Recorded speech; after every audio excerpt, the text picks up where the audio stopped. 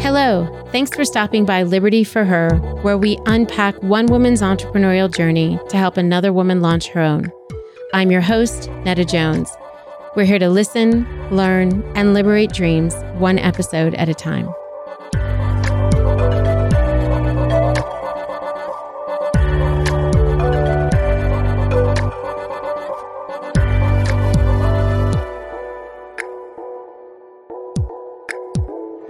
Well, hello, Liberty listeners. Welcome to another episode of Liberty for Her. We are so excited today to be continuing our season conversation on pivoting and really trying to help you understand what that means in your business. It was a kind of the word of the last year. Everybody talked about pivoting, but it means different things to different people, and there are different percentages of pivot, of shift. And so we're excited to hear a little bit about a story of pivoting from the one and only Angela Maho. Angela, we're so excited that you're here. Thanks for joining us. Oh, thanks for having me. I'm very excited as well. It is our pleasure. So why don't you just start out with telling our listeners a little bit about what you do? Okay, well, my name's Angela Maho, and I have a slow fashion knitwear company. My brand is all handcrafted outerwear that's knitted. I basically specialize in cardigans and knit to order pieces. So just custom pieces. I basically can knit anything. I've been knitting for the past 12 years. So I decided to start my brand because I was knitting for families and friends, and that kind of morphed into more requests and friends of friends of friends. And I decided to start a business. So turning my passion into my business. It's the best thing when a business is informed by demand, right? People want Exactly. it. And so you turned it into a business. Can you tell us, we've heard the phrase slow fashion, and you mentioned that as a part of your business. What does that mean? To me, slow fashion is something that is intentional and that is quality that could have longevity, as opposed to mass produced fast fashion. Say, I don't really mention brands, but a place like Zara or H&M would be a fast fashion company where it's very high turnover. You just buy for the season, then you get rid of it to just replace it with something else. For me, slow fashion is taking the time. The company actually is intentional about the materials that they use, the actual construction of the garment, wherever that may be, and have more of an investment in each piece. So when you purchase it, it's something that is more of a staple in your closet and just not a trend that you would probably get rid of in 6 months. And what made that a necessary part of your brand, or a value that you wanted to incorporate into your brand? Was it about, well, what was it? Well, it was just how I work. All the way back from when I was in fashion school, I always picked the most intricate project. It's just a part of how I create. So the more detail and the more time it takes, I'm all for it. So I don't really like doing anything at a fast pace. I like taking my time and really focusing on the details. So it's just a part of my personality and who I am. And I just basically weave that into my brand. So that's why I still do everything by hand. I actually have 2 knitting machines, and I still do everything by hand and it could be also a control issue, but I just like making sure that each stitch is correct, that everything is correct, and that it's right for each person. So even though I offer staple pieces when I'm knitting a cardigan that I offer on my website and I know who it's for, I contact the person, hey, would you like it longer? Would you like it this way? What do you think about the sleeve? So even though it's a piece that you can purchase, it's still knit to order because I'm very intentional and very detailed because that's how I would like to shop. So, and for a business like that, you know, people are automatically going to listen and think, okay, how do you scale that? Like one person is knitting. Is that something that's been a concern for you when you think about your business, or is it something that is inherent in the brand and you're able to price out your products accordingly? So it's not about scale. It is about the quality of the one piece. It's a little bit of both. I knit really fast, so that's just one You thing. must. So usually it takes about maybe a week for me to knit like a sweater. Just say a cardigan. If it's another type of pullover sweater, it's a little bit faster. But I give 4 to 6 weeks lead time. So it is something that's custom, even though it's something that's been ordered online. And I don't really take in consideration like, oh, I have all these orders, because each order is kind of spaced out, if that makes sense. So if I do have a backlog, I usually inform the person, well, this might take a little bit. And the 4 to 6 weeks is a good cushion for me. So I give myself a little time. So if it takes like a week for me to do it, and maybe a week for me to get the materials, then I have a good like 2 weeks to kind of like maneuver if I'm working on 2 pieces at a time, which I have, because I get bored of one piece, then I go to the next piece. So I'm knitting 2 pieces at the same time. So I never had an issue with it yet. I would love for that to be an issue. I have too many orders. That would be great. But for now, it's been really a good pace for me. And that's why the pieces are a little more expensive than just something that you would get at a department store or any type of other wholesaler, because it is hand knitted and because of the time. So I have to charge for my labor. Sure. So yeah. And for the quality of what they're getting and the customability, Exactly. like to know that I could have the sleeves a little longer or the torso a little shorter, whatever the case may be. Yeah. That makes a big difference. What was your professional experience? You mentioned going to fashion design school. What was your professional experience before deciding knitwear is where I want to be? I want to be hand knitting products for my business. Like, what led to this besides the demand from friends and family? Well, I've always been interested in fashion since I was a kid. I wanted to do fashion. So before this, I was in retail. I was in luxury retail sales. So I was with the same company for like 18 years. So I started in sales, then I went into client relations, and then I ended up being a hospitality manager for the company. I went into the corporate side. And through all of that, I feel that it really kind of prepped me for what I'm doing now. With any job I had, I always had like a side business. So I was always either doing custom sewing or knitting or things like that. But I've always been in the fashion world, and just, starting my business and dealing with customers and clients, it was just natural for me. So it's a natural progression for me to have a business like this, because in my day-to-day work, I was creating experiences for clients of the company and really focusing on client relations. It was building relationships. That was basically the bulk of my job.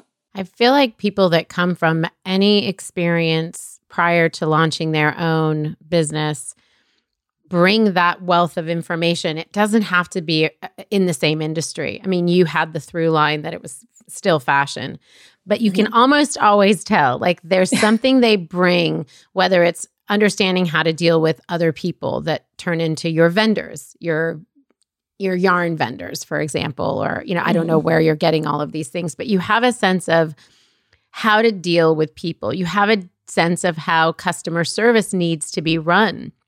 It's not just knitting the sweaters. That's like one component. That's creating the product. But then you have to market the product. You have to satisfy these customers who are paying a higher rate for the goods that you're selling. So all of that information, all of that knowledge, all of that experience that you brought to the table must have informed the business that you're running now. Definitely, because especially when I went in the corporate side of the fashion company I was working for, I was seeing all the back of house. So the inspiration boards, the vendors, the fabric vendors would come. As a hospitality manager, it was actually my job to create an experience for them. So I'm speaking to vendors from Italy and France. And so it was giving me an opportunity to see everything as a big picture and just not the finished garment. And then I really learned about lead times, working with the graphic designer, because as a part of my job, I created menus and created events. So learning how to work with vendors and creating, you know, whether it be like a flyer or any type of marketing email, I was basically doing all of that. So in a sense, I was really getting like a front row seat in how to like sustain a really successful business. I was just one player in that success, but it really did give me a lot of experience and it gave me a lot of knowledge. Of course, at the time, I didn't realize that. It was just like, oh, I just get up, I go to work and I come home. But when I decided that I wanted to start my company, it was seamless. I already knew what to do, who to reach out to, even though it was it wasn't on a mass scale that I was used to with my job. But I just knew all the steps automatically and it was just really easy for me to get started. Did you know when you were working at that company that one day I want to be an entrepreneur? Like when did the entrepreneur sort of bug bite you? Because it's a different animal that, you know, we are a different animal, those of us who want to be founders. When did you realize that was in you or did it surprise you? I always knew I was going to be an entrepreneur from the very beginning. I never wanted to work for anyone, even when I had to work for someone. So while I was actually at the company, I started my brand Now. I knew that I work well with people, but at the end of the day, I love just working by myself. Yeah. So I knew that I wanted to create something that had more of my values, more of my authentic code that was a part of it. So I just didn't want to have a 9-to-5 everyday mundane job or life. And that was not going to make me happy.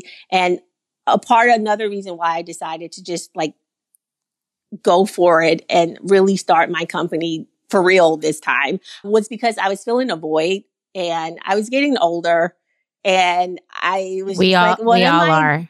We're all getting older, Angela. Well, you guys are. I'm not, but you guys are. No, but it was like, what am I doing with my life? You know, after I'm 44. So after I turned 40, I was like, half of my life is gone. What am I doing? And so that's when I was like, I really have to go after what I want and stop letting fear and procrastination not let me go for it. I always had, like I've said previous, I always had businesses. So I was always having something on the side, doing sewing or doing whatever for other people, but I never went in all the way. I would just dip my toe in it. But I was really like, oh, I'm an entrepreneur. Stop fighting it. Just go for it. So that's what really made me decide to just do it. There's two things that you said that I'm not going to let go of. One, you said I'm 44 and I'm halfway done. No, you're not. Because if you're halfway done, then I'm more than halfway done. So I'm going to resist that one. But the other thing, you use the word authentic code. I love that. That's somebody, you need to own that as a brand. What do you mean when you say that? Well, for me, I spent a lot of my time doing things that I thought was the right thing to do. Mm-hmm. And even though it didn't really serve me, and just, I found that just through time, I was just feeling empty a lot. Mm. And I knew who I was and what I wanted to do, but it was something that I was like, well, I can't be an artist. I can't be this. And at a certain point, I just had to honor myself and really dig into my self-worth and say, no, this is who I am, and step into my space. And so for me, authentic code is living your true life, like living and actually doing the work before you get to know what that is, because I kind of knew what I wanted to do and what I was about, but I just never invested the time to really dig deep and say, well, this is who I am, and to like stand on that principle and be proud of it, not be ashamed that, oh, I've done like 100 different things. I don't have a profession. I feel a lot of times with creatives, that is something that that we're almost embarrassed about, because you're seeing other people excel in their profession. You know, my sister's a nurse, so it's like, oh, she's the nurse. So being a nurse, you're a nurse. But for me, I'm a creative. So that can mean 100 different things. and really finding and honing in on what that means for you and then sticking to that is something that takes time and it takes work. And I decided that's what I wanted to invest in myself, basically. I love that. And we will be soundbiting that all over the place when this goes live. Thank you for, and I'm serious. You need to own that as a brand, Authentic Code. I love that. I love, somebody doesn't already. It's so great. We often hear business owners say that they were slow to do this or quick to do this. And in retrospect, sort of regretting like, oh, I should have moved faster, or I should have been a little bit more cautious and moved more slowly at whatever this move or decision was. What is that for you? Anything that you feel like you were slow to initiate, to launch, to move into, or anything that you moved too quickly and would caution people to take more time? I would say I'm more on the slow end. And I definitely moved a little slow on my current business and my current brand. And I think it had a lot to do with just me procrastinating. And I've learned over time, procrastination is just like fear manifested. And I don't regret moving slow because it's something I've learned a lot during the process. But I definitely feel that where I am now and when I started, I probably could have did it a little faster, but because it was something that I was so passionate about and I am a perfectionist, I wanted to make sure that each step I made, each decision, like choosing my font for my brand took like 2 months. Because I'm all about, this is a part of me. This is who I am. I want to represent myself. And since I've started, I've changed my website like 10 times. So now that I'm in it and I know, I'm like, oh, I could have started this 5 years ago, Yeah. So I feel that, moving slow because of, for me, it was just such an intimate thing to share with the world that I wanted to make sure I was doing it right. There are so many listeners right now who, are going to be nodding their heads and like feeling very understood by what you just said, because I think a lot of us experience that. And it is very intimate. And when people talk about launching a business is like birthing a baby, it truly is. It is very much a part of you. And the hardest thing to do is just start, but it's the necessary thing to do. Just start. And the reality is every iteration is also a part of you. Everything you change and morph into is also a part of you. And rarely do we hit play and then that's the beginning and the end of what we started. It's always moving. Hence all those website updates that you're talking about. Exactly. How much of your brand was focused on you as the designer, founder, and how much of it was focused on the product? As you talk a lot about it's a part of you and what you were launching was this very intimate part of who you are as a creative. How much of it did you base perhaps in the past on the product versus you? I would say at the very beginning, it was more about the product. I think the most scary thing was my pricing.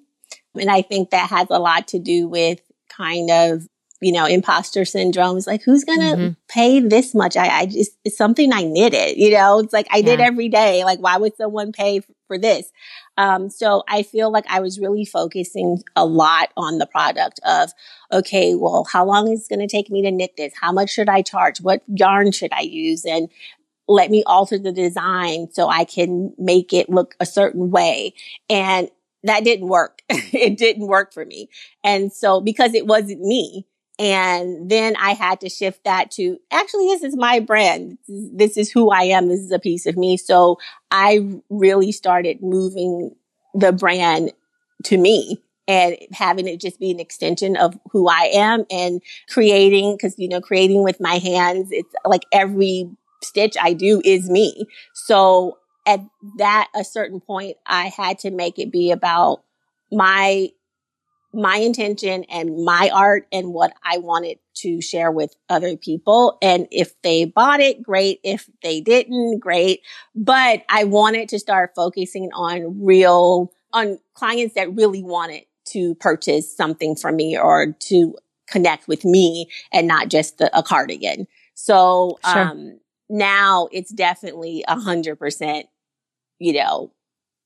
my beliefs and my values and morals. It's all throughout my brand. And that it's all about, for me, it's integrity and really creating something that is a reflection of who I am, especially with the longevity piece, 10, 20, 30 years from now. I want someone to have an Angela Mayhoe sweater and be like, oh my gosh, I love this sweater. I've had it for 30 years. Yeah. So now it's definitely, about what I want to say and how I want to translate that into a sweater. I want to ask you something, and I want you to imagine in this scenario, the listeners who could take what you've just said and apply it to their own business and it not work out successfully. And let me back up. So there might be somebody listening and saying, I heard the podcast with Angela Mayhoe and she said she was authentic and she sold at a higher price, and I'm trying to do the same thing, but I'm not able to sell anything. What did you have to hear from, because as a founder, that's a constant balance, right? What you want to put out into the world match with what the market is willing to pay for it. Mm-hmm. How did you balance those things? Were you getting enough customer feedback that you knew that if I lean more into who I am, I'm going to continue to have success? Or did you not know and say, this could change everything if I lean more into who I am? Because again, I think some people are going to listen to that and say, well, Angela said, and she's an expert. She's running her company and she said, just lean into who you are. Well, maybe who you are is not what the market's interested in. Maybe who you are is making unicorn colored, popcorn. I don't know. And there's not that much appetite for that. So what do you say to that person? Do you say, well, go for it and just find the people who really want what you have? Or do you say you run that risk? And what do you say to them? Well, I would say, first, I'm not an expert. I'm an expert on Angela Mayhoe. But I would say that's where a lot of the foundational work comes into play. Because, before I started my company, I was doing what I do. I was doing it for 12 years, like just as my hobby or a passion of mine. I feel that's where you really define what you're doing. If it's something that you're really passionate about or you just want to make money. Right. So I feel that it takes, and that's why I kind of went slow with everything as well, because it wasn't something that, I put up a website and now I'm making all these monies. I have all this, like these sales and orders are coming in.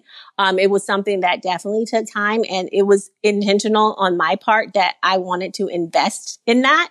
So I was looking at, okay, this is not an overnight thing. This is something that I want to build and work on for the next, 3 to 5 years, because I really wanted to do something that I love to do and for it to work. So I really focused on, who am I knitting for? Who's going to buy these things, and who will pay the price points for these things? And I think because I came from luxury retail, I knew that there's a lot of people out there that will definitely pay to have something that's unique and custom made just for them. So I think knowing your market, knowing your customer, and really working your craft and fine tuning your craft, because if you take the time to invest in yourself and become an expert at what you do and what you want to offer, then the price isn't an issue, because people would just want it because it's a quality piece. But it's something that takes time. It's not something that you come up with a thought overnight and you're like, hey, I came up with this idea. I'm going to make all this money. It's not about that. Yeah. And you used the word investment several times. And I think the subtext there is, if you're going to, along with the experience you had of knowing who the customer was, because you've been creating these pieces for them even before it was your own website and your own business. In addition to that, you must have planned for, okay, the more I lean into who I am and how authentic I want each piece to be, the more I have to rely financially on whatever investment I have, right? So you must have set yourself up for that versus somebody who's like, I'm quitting my day job. I'm going to start this. I'm going to be really authentic to who I am and everyone will come. It doesn't really work that way. No. Yeah. I just want to make sure folks are hearing that. And so I wanted to spend a minute on it because I know that your story has been over time. And although you said you wished you would have moved faster, I think it's what prepared you for the work that you're doing now and being able to lean in authentically to who you are as a brand and create the kind of product that you want to create. No, definitely. And to actually be transparent, like I went back into the workforce. So I'm working again. I have a full-time job. So I feel like because, when I did say investment, it's like sometimes that means a little going backwards a little bit and making sure that you can sustain yourself to do something that you love. That's why I feel like that's why I know without a doubt I'm passionate about knitting because all of the things of leaving a job, having a brand, going back into the workforce to sustain the brand. There's a lot of moving parts. And for me, it's been a really great experience because it's something that I really want to do and that I really want to make sure that it's something that eventually can sustain me. So having to make adjustments I don't see it as an inconvenience or something that I'm ashamed of. It's just a part of my process and it's a part of the process. So I feel that I am able to really work on and lean into putting myself into the brand because I do have this backup of income that's stable that I can use to invest in the brand and, pay my light bill, to say. So, but that's just my personality too. I love stability. So I feel when it comes to the point where I have to jump again, I will jump. But at this point, it's a decision that I made that I have to, because I want to have such an authentic brand that I decided to go back into the workforce and to be able to, sustain my financial stability. Yeah. You're reminding me of a podcast we did years ago with Rachel Brown, who's an artist. And she talked about not ever wanting to be a starving artist and wanting to make the decisions about her work based on what she wanted to put out into the world, not just what the market wanted her to create. And that became a pivotal point for her in, okay, I'm going to make these products that are mass produced by a printer. And then the art that I'm doing is the one-off items that I'm doing that are custom items for people's homes. And that it really changed the way she approached her business to have that. In her case, it was one business. In your case, it's two. You've got the income coming from out of your business so that you can make the decisions about your business in a way that's what you want it to become. And so I caution people who have had a side hustle and are eager to leave their day job because they only want to focus on the side hustle. Of course, I understand that. But if it limits your ability to do the work you really want to do or put out in the world, hang in there a little bit longer. Hang on to that security, that financial security.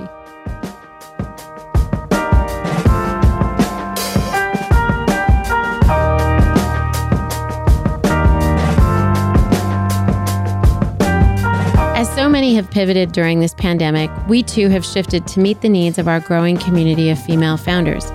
We want to use this podcast conversation as a starting point for deeper dialogue and to connect you to the resources, tools, and tips shared within these interviews.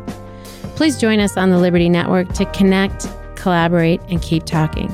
And a few other perks in the Liberty Network: join our monthly virtual Mentor Monday meetups, create and share your profile with the whole community, and access a brain trust of entrepreneurial women, all for free.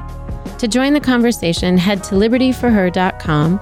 That's LIBERTYFORHER.com, and click on the bar at the top of the homepage that says Join the Liberty Network.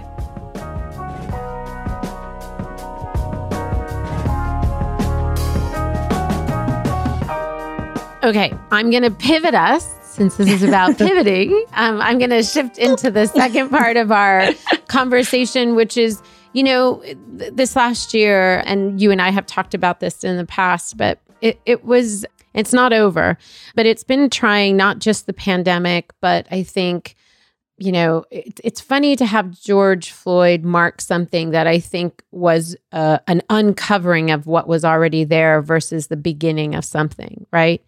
But for you, you took it personally, and I want to unpack that. We all should, but it really affected the way you looked at what was next for you in your business and how you were portrayed. I saw the shift in your emails. I saw the shift in the way you presented yourself on your website. Tell us a little bit about what the impact of COVID and of the racial unrest, what that did to you, or how that affected your business. Well, starting with COVID, actually, it basically halted everything. 2020, as we probably all had plans. Oh, this is my year. Yeah. And I had a laundry list of things that I was going to do and expand. It was all about building a networking community. And I was, so gung-ho about really connecting with people. And, come February, March, that was not an option. So my business basically just stopped. And because people were afraid, and it was a lot of uncertainty. You didn't know what was going on, what was happening. And then, the murder of George Floyd happened, and then it became another layer on top of that. And I feel things that happen, they've happened before within the Black community. I feel, who knows the reason why it was received as it was this time around. I'm assuming because everyone was home and everyone was able to put their eyes on it. And it was something that was a little more, something people could focus on, basically. And for me, that incident really shifted me as a person. And because I am connected to my business, I am my business, I really stopped putting kind of the shade over myself. Because before that, I was just a knitwear designer. I designed knitwear. I didn't want my race or my gender to play anything into what I was offering. I was an artist, I was creative, and this is what I had to offer. After all of those events, I felt it was so necessary to really represent who I was and to really put myself as I am a Black woman living in America, and I have a company, and this is my brand. And to really personalize that and to voice those opinions and to be seen was very important to me, because that's how I was always seen. Even though, I'm in my skin every day, I know that I'm Black, but you just don't think about I'm walking down the street and I'm not thinking I'm a woman. Oh, I'm Black. It's just who I am. But other people are seeing me and putting labels on me all the time. It's just that I never really did that for myself. But I felt after, mid 2020, it was very important to represent those labels and to really be an example of those labels as to this is, who I am. Yeah. And we're glad that it's who you are. I am. And I know so many people that know you are as well. That word pivot meant a lot of things to a lot of people in the beginning of the intro for this podcast. I said that, some people it was a 10% shift in one direction. For some people, it was a complete 180. For some, they had to shut down altogether. With regard to the racial piece of it, and I think how people, regardless of their color, what they did with that information, whether it was on social media, which is, I think, where we saw the most obvious experience of that rollout or intention rollout, there were lots of pivots going on. What was the most immediate pivot once you realized that, okay, who I am and how I view myself needs to be represented in the brand. I am a Black woman who is a creative and an artist and a knitwear designer. The things that you already, is it knitwear? Knitwear, yeah. Is it knitwear? Okay. Want to make sure I'm using the right lingo. But in addition to those things that you already saw yourself as before, you added the Black woman. What other pivots maybe with regard to your business were going on? I mean, you talked about not being able to network as much, but what happened with regard to the actual needs of the customer? Did they die off? Were people not buying sweaters? What was happening for you internally as a business? Well, the first half, there was nothing. Everything stopped. It's just nothing. And towards the second half, I would say like around like the summer, I guess, we were at home for months at this point, and I feel that people were kind of realizing this is something that's going to be around for a while. I started getting more knit to order orders, like custom orders. So I found that I was doing more personal pieces for people. I was doing a lot of gifts for people, and the whole my website was just basically, I didn't need it because people were just reaching out to me in other ways saying, hey, I need a sweater, or hey, can you knit me a baby blanket? I have, I need this, or can I have this? So I feel that my business definitely pivoted towards more of a one-on-one, and not necessarily I had like customers. I had more clients. And so it became really kind of a one-on-one intimate type of situation where I was on the phone designing pieces for people and what they needed. And it wasn't about, just place an order on my website. It was like, okay, Venmo me money and I will get started. So right. It really made me take a second look as to what I wanted to do and what I actually enjoyed doing. And it really, at that point, I decided that I wanted to change the dynamic of my company and do more custom pieces, because I also felt that I enjoyed that more, as opposed to knitting the same thing over and over and over and over again. I was able to actually be creative in the design process and knitting things that were something that was different every time, depending on the order. So It actually led me to dig a little bit deeper into what I wanted to offer and how I wanted the company to move forward. You said something that I just had an aha moment, and you made the distinction between customers and clients. And I love that. And I think so many of us can learn from that. A customer, let's just assign the definition as that's a one-time order, right? Versus a client is somebody who you have a relationship with, and they may order multiple pieces from you over X amount of years. And the way we respond to those people, the way we brand to those people, the relationship we build with those people is very different, one from the other.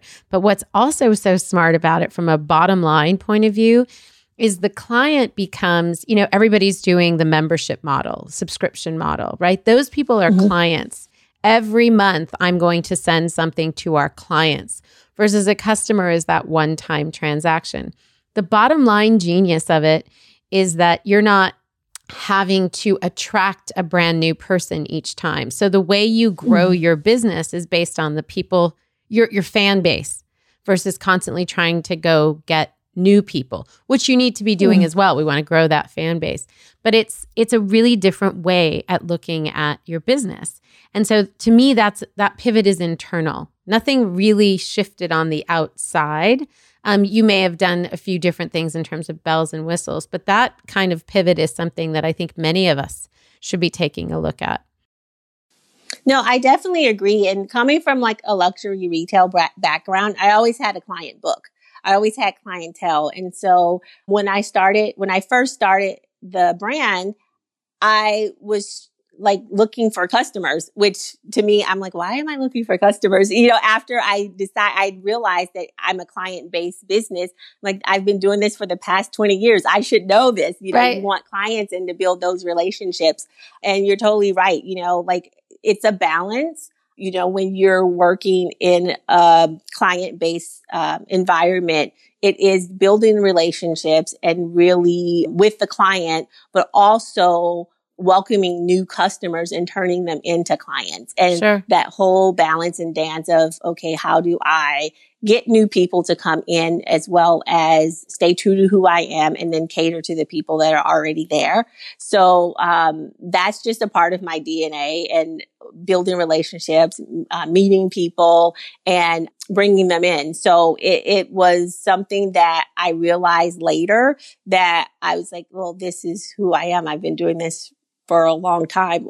The fact that it took, the coronavirus to get me to understand that I guess that's a blessing in disguise. So, well, and so many of us will have that story that 2020 taught us something about our business, and the pressure that we were put under actually created, something altogether different. And there's a million analogies to coal and diamonds and all of that, but that's what happens when we're put under pressure. Do you think that small businesses need to really look at sort of shifting their core values and how they market after a year like 2020? Do you think that no one can ignore that? Like, we have to use what we learned last year in order to move forward? And if you recommend that they do, any ideas on how they should do that? Like, is there anybody that cannot think about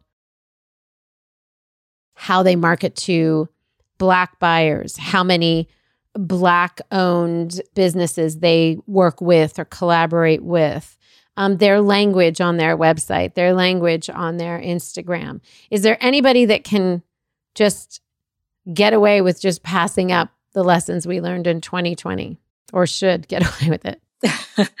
I think that you always have those companies and that will always just stick to what they know and what they're comfortable with and what has worked for them in the past, and actually ignore what's socially going on. But I think as a small business, if you're just starting out and you want to grow something, it's a great time to be a part of the change that's happening and the move and the pivoting that's happening.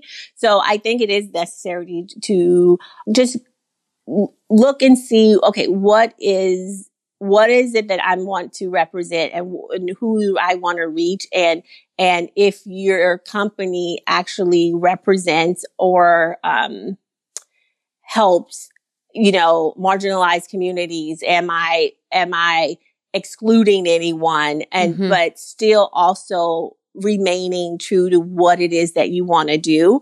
I think that's just kind of like being a good basic human. Being considerate of others while you're actually still being true to who you are. So I feel like it's not necessarily the businesses that need to have an overview. It's the actual people that have the businesses. Like, who am I? Like, what am I?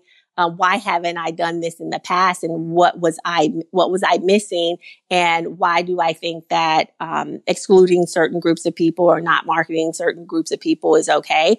But at the same time, you can't really appeal to everybody. So it's a balance. Right. Yeah, it's definitely a balance of what it is that you're offering and how to make it an even playing field for everybody. So it's kind of I feel like it's a little more like an individual based decision. But yeah, I definitely think there needs to be a change in how businesses are ran and what are you doing in the back of house and who are you supporting and what types of vendors you're using and all of that, because that plays into everything. Yeah, basically. I appreciate the term of art back of house, because I often say, how the sausage is made, and yours is much more elegant.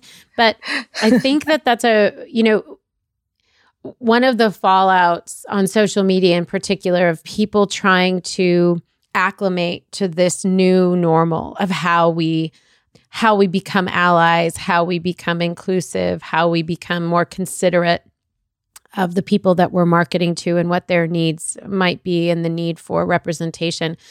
I think when we try and put those things on the front end of our business, they can appear to be token exercises versus if we put them behind the scenes of what we're doing, so that it's almost like if somebody were to come and move the curtain, they would see that the transformation is something that's going on behind closed doors. And I think that might be a good starting point for many of us when we don't know what to do, that it's not just about throwing something on your Instagram. I'm not saying that it's not important to do that too. I do think that showing ourselves to be allies in that way is important. But when it's not reflective of who we actually are as a business, I think we run the risk of missing the point, well-intentioned as it might be.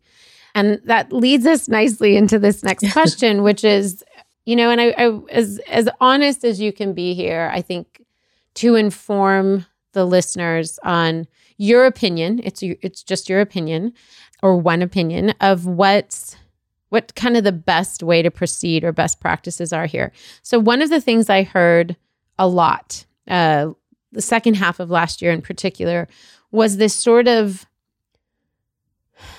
sense of being frozen. I'm afraid to post anything. I'm afraid to show myself as an ally for fear of being viewed as a token play, by my business or by me. But also, I'm afraid I'm going to say the wrong thing. I'm afraid that I'll be canceled. I'm afraid that in an effort to be doing what I believe is the right thing, it will be viewed by any number of people as ineffective for a variety of reasons. I know people that were canceled. I think some people should have been canceled, and it was a long time coming. And I think other people played their cards wrong, and the fallout was great. And I don't, I think we have to be careful of this cancel culture thing too, because there doesn't allow for grace when people are well-intended. What do you say to those of us who felt that instead of learning and catalyzing the lessons learned from 2020, we froze? What do you say we should be doing? How do we act and move forward, knowing that political correctness and the shame of saying the wrong thing or doing the wrong thing and even being canceled is a risk that we're running? Wow. Well, I feel that it's not necessarily a thing that, you can have a list. Oh, do these things. I don't think that's not the answer. I think it's more of an internal thing and it's an individual thing. And for me, instead of giving solutions, I pose questions. Like, so what do you believe? What are your true beliefs? What would you like to see? How would you like to see yourself represented? And so I feel that it's not just do this, and then you'll be okay. I think there's a lot of thinking that has to happen before action, and a lot of soul searching that needs to happen. Because if you're part of a group that has never had to experience oppression in any way, there is a part of it that you're like, oh, I don't know what to do. But at the end of the day, the groups that have had been oppressed, they're still humans. We're it's still it's a human to human connection. When you take and strip everything away, it's a human to human connection. So if you look at it from that standpoint, well, you don't need me to tell you how to treat me. I'm a human being. So how do you treat yourself? And I feel represent that in your company, represent that in your marketing. And it's not something that you would have to skate around if you actually take the time to really dig deep and do research and educate yourself on how to navigate in the waters and how and learn about actual other cultures. I didn't get a laundry list of, oh, this is how you carry yourself when you're oppressed. I didn't have that.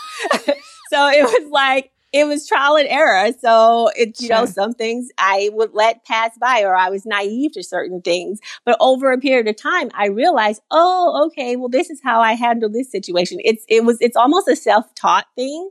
So no one could tell me, oh, well, this is what you need to do. So I kind of get a little, not annoyed, but it's kind of a thing of, because I had my white friends reach out to me. Oh, what book should I read? What should I do? And it's like, well, that's not up to me. I'm not a spokesperson. It's up to you to decide, how do you want to be the change that's happening? Do you want to be a part of that change? How do you want to represent yourself in your communities, in your society? Do you want to be a part of change, or do you want to stand outside and be the onlooker of change? So I feel that that's how this is going to start.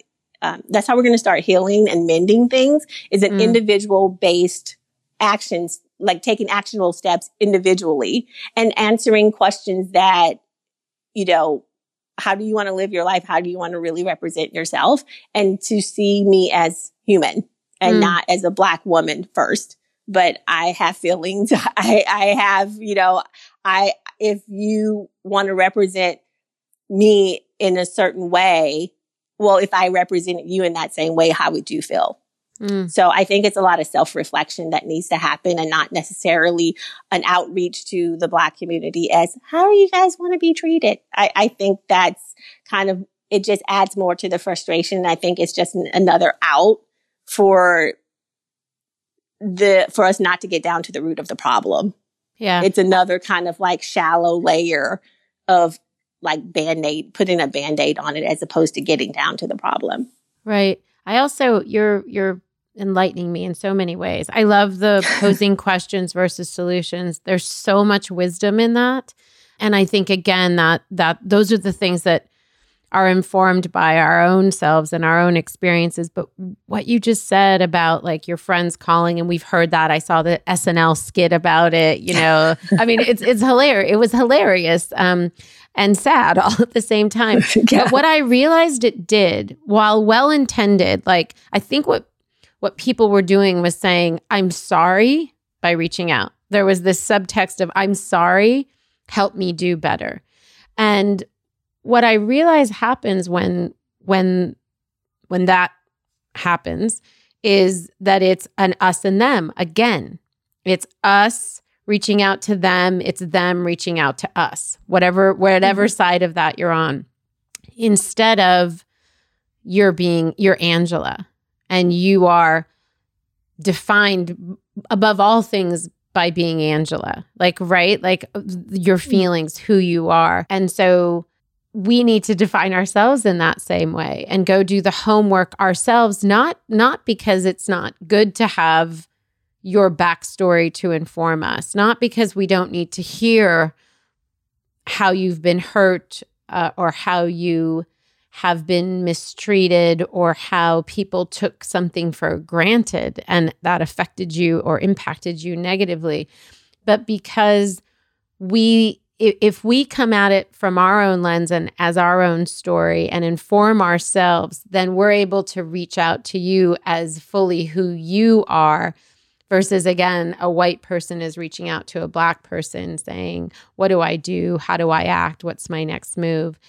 I've said before, like I felt the conflict of, I'm a person that was born out of this country. I was born in Egypt. I, have this weird sort of sense of how I fit into this American narrative. And it's like, I don't really know where I belong.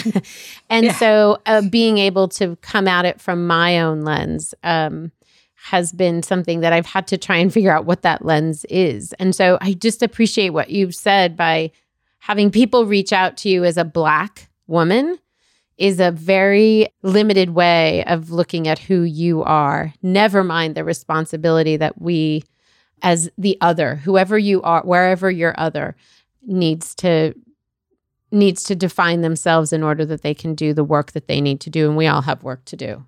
Nobody's absent of, or nobody gets a free pass on whatever work that they need to do. So I appreciate that. What's one piece of advice, given the lessons that you've learned over the course of, I'll be specific to 2020, 2021, because it's not over. No. What are the lessons that you or bits of wisdom or advice that you want to leave our entrepreneurial listeners with? People who are starting up in this climate and people who are trying their damnedest to keep going. Well, I have two things. First, just start. Start with what you have. Start with where you are. Just start. Even if it's just a landing page coming soon, just start. But I feel starting a business, I feel is so important at the very beginning to really define why you're starting the business and what it is that you want to leave. Like, what is your legacy? Are you creating a legacy? Like, why do you want to start a business? Because I feel that's going to be how you treat your business and how you treat the people that are supporting your business. So I feel that doing the work of what message do I want to tell is so important. And I know that it's the business and it's the person, but at the end of the day, it's the person. So as that person, how is it that you want to represent yourself and the why? It's all about the why. You know, are you doing it to make money? Just to make lots of money? Are you doing it to create a service and to help someone? But I feel when you define that, the next steps are just going to happen because you'll know what direction you want to go in once you build a solid foundation of why am I taking the time to create this? Yeah. And so I feel if you haven't defined that, that's the very, very first step. And to me, that's still starting because you're starting to think about those things and then you build on top of that. But just start somewhere. If it's a journal entry or it's a prototype, start somewhere. Start somewhere. That's the lesson we've learned today. I love that. And I love that you're asking us to really define whatever that true north is. So we have something to tether or to measure each decision against. If I'm starting it because I want to make money, then each decision has to reflect that. If I'm starting it because I want to be authentic to who I am as an artist, then each decision is measured against that. If I'm starting it because I want to serve people in this way, whatever it is, and none of those things are bad. They're all good. And I think sometimes we're ashamed of one over the other because it's bad to want to make money or it's bad to not to want make money. I think it's just defining what that thing is. So I appreciate exactly. That. Yeah, because I feel once you define that, then it's easy. Even though people think it's hard to start a business, once you actually get all the parts together, it's actually really easy because then your business kind of lead you into what the next step is. Yeah. By the way, if you think it's hard to start a business, wait till you have to run the business. That's the hard part. That's when the hard stuff begins. So before I let you go, Angela, and thank you for so much wisdom in this conversation and so much honesty and transparency. And I'm excited to see how more of you will be reflected in your brand in the year to come. But we have this fun little thing that we do called Fast Five, and it's just a way for our audience to get to know you even more. So just answer whatever comes to mind. So what's the number one trait? Okay. Yeah. Are you nervous? Don't be nervous. Don't be nervous. What's the number one thing that you think an entrepreneur must possess? Well, there's a lot of things, but I feel consistency. Be consistent with what you're doing. So, consistently move forward. You have to keep the machine moving. So I feel consistency, whether it's consistently doing something wrong or consistently doing something right, keep moving because that's where you learn the lessons. That's a good one. That's my word this year, consistency. So thanks for that. What's the number one app you use for your business or software? It's not an app. Probably the Planoly app for Instagram. I think before we started this, I was like, I'm an auntie with technology. So I'm like, I like pen and paper. Is that an app? My date book, my planner. But that I do use that app because I'm a visual person. So I like to see how things are going to lay out. So that's probably my number one app, my go-to. And then what was the first thing that you hired out once you had a little bit of money as a business owner? Anything that you were like, oh, I'm gonna pay for this? Well, when I really started knitting, I actually got a yarn vendor. And one of the things I bought like the big like sample book. And it was like $75. I'm like, am I going to pay this much money for yarn? Like samples, like strings of yarn in a binder. Yeah. And it took me a while to figure out, oh, do I want to buy this? I'm like, I'm a professional now. I need the book. Now I like it because I have tools to show people, oh, well, these are all the wools you can pick. These are all the silks you can pick. These are the cashmeres you can pick. So I have like a yarn dealer. I'm official now. You are. You're legit. Yeah. And thanks for saying yarn in front of dealer before anybody gets the wrong impression here. It's a yarn dealer. If given the choice between Twizzlers and red vines, and I want you to really think about this because this is very important, what would you choose between a Twizzler and a red vine? Neither. Stop. I'm not a candy person. I love chocolate. Okay. But, I don't know. Maybe Twizzlers, because I remember the commercials when I was a kid. I remember the Twizzlers commercials. So I would pick a Twizzler because they had better marketing. So I'll let you off the hook because you don't actually eat them, but we all know that it's red vines. But anyway. It is? Okay, I didn't know. Nobody agrees with me. Everybody agrees with you and says Twizzler so far. Okay. I've had only one other red vine person. So you know that this podcast is called Liberty for Her. Our brand is Liberty for Her. And it's because this idea of liberating your entrepreneurial dreams is so important to us. What does it mean for you? What does liberty mean for you? For me, going back to our middle of our conversation, it's my authentic code. For me, liberty is really standing in your truth and being yourself 100%, even the bad parts,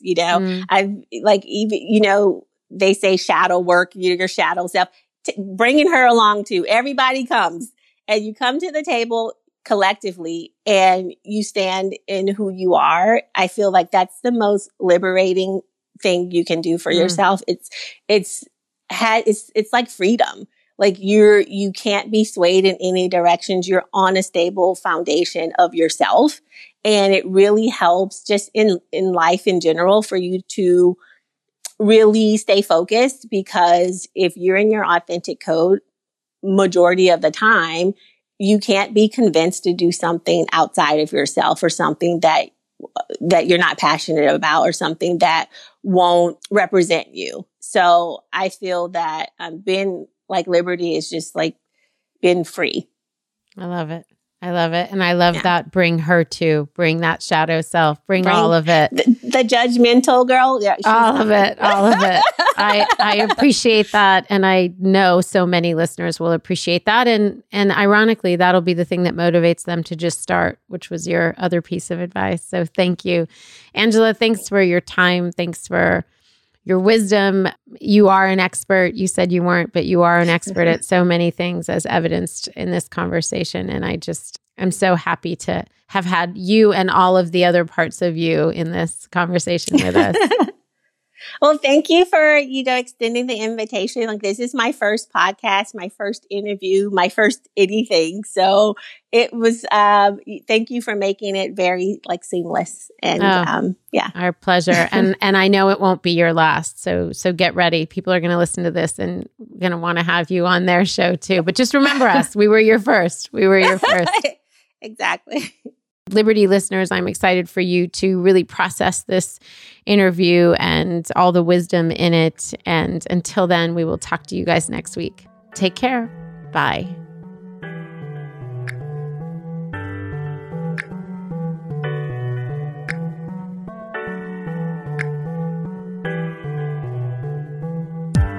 Liberty for Her is broadcast on all platforms: Apple Podcast, Spotify, Stitcher, Google Podcast, and more.